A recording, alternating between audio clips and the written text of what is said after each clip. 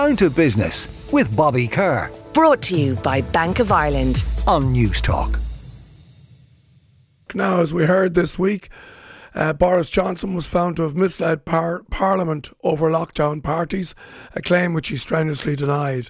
It seems all year long we constantly hear of problems with Boris and indeed the wider Conservative Party.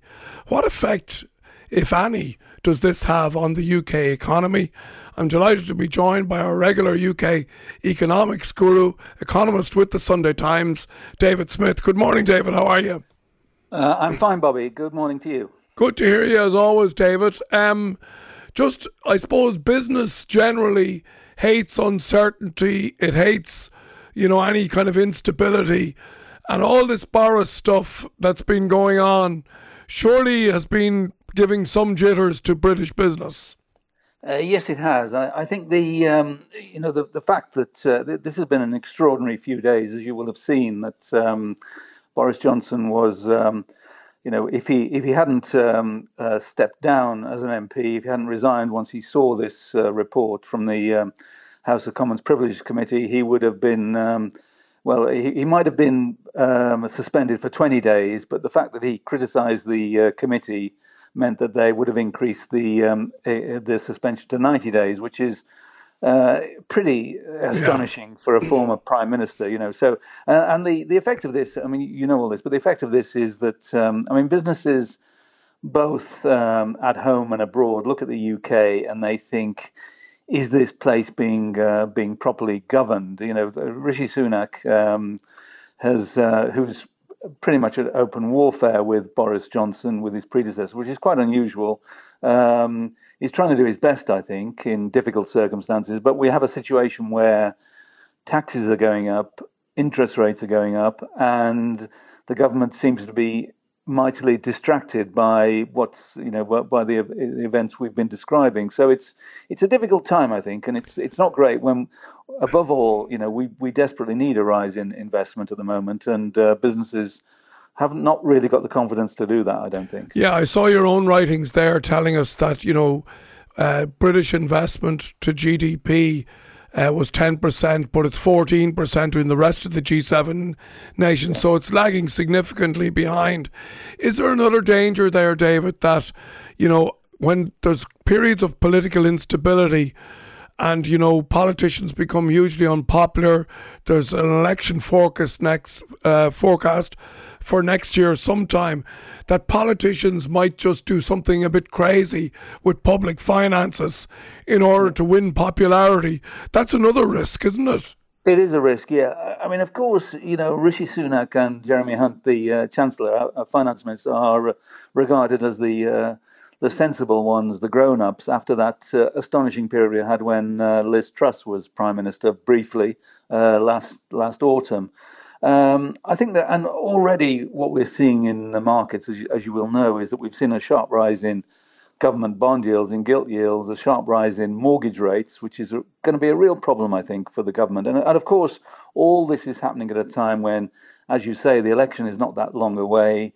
They've kind of promised that they will cut taxes. As far as I can see, there is no room to cut taxes. So that risk is certainly there. And, as well as the problems of the government, you've got the uncertainties of a potential change of government.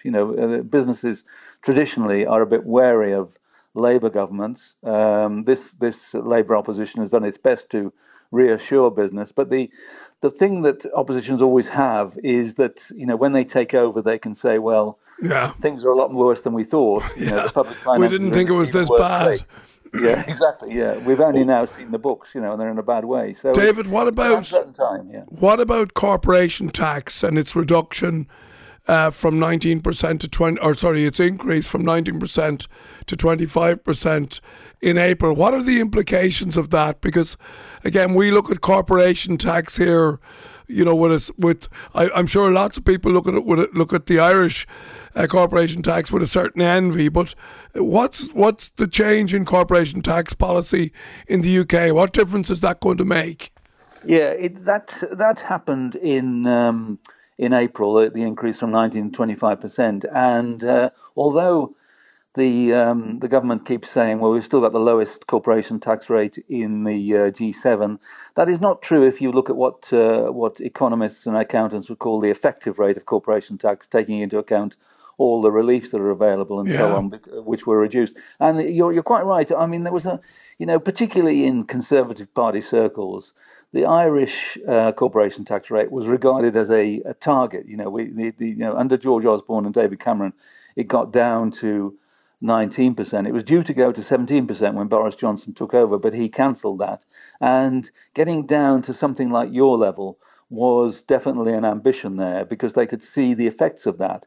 And instead of which, we've gone the opposite way, and the UK corporation tax rate is now twice the Irish level. So it's a disincentive. Whatever people say, it's a disincentive. I mean, they've tried to sugar the pill by temporarily increasing investment allowances, but in the end, businesses make investment decisions on a long-term basis. They don't just look at short-term reliefs that are available. And I think there's a real problem there. One of the things we needed in the UK was a low rate of corporation tax, and we've no longer got that. Right. And finally, can I ask you about Brexit?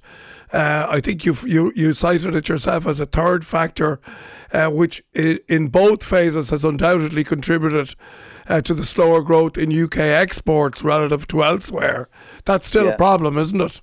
It's a huge problem, yeah. And a recent exercise, one of the things I quoted last Sunday was just looking at the growth performance of the UK versus other countries, versus the Eurozone and versus America, both during the pandemic and since the pandemic, and it's been much weaker in both phases. Now, the only explanation for that, we all had the pandemic.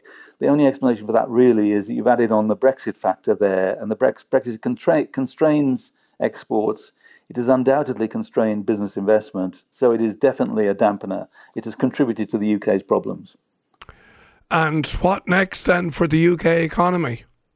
Well, I think we just need something. I mean, the thing that the Prime Minister, Rishi Sunak, is trying to emphasise is, we can be a global hub for artificial intelligence. We can lead the world in terms of how you regulate artificial intelligence. They're very keen on the idea that the UK can be a tech superpower. But I think we've heard all this before. I mean, Bobby, you're old enough to remember when Harold Wilson was talking about the white heat of the technological revolution. Oh, I know. So it's, in some ways, all right. Turning to tech is the last refuge of desperate prime ministers. We'll have to leave it there, David. Thanks as always for joining us. Down to Business with Bobby Kerr. Brought to you by Bank of Ireland. Saturday morning at 11 on News Talk.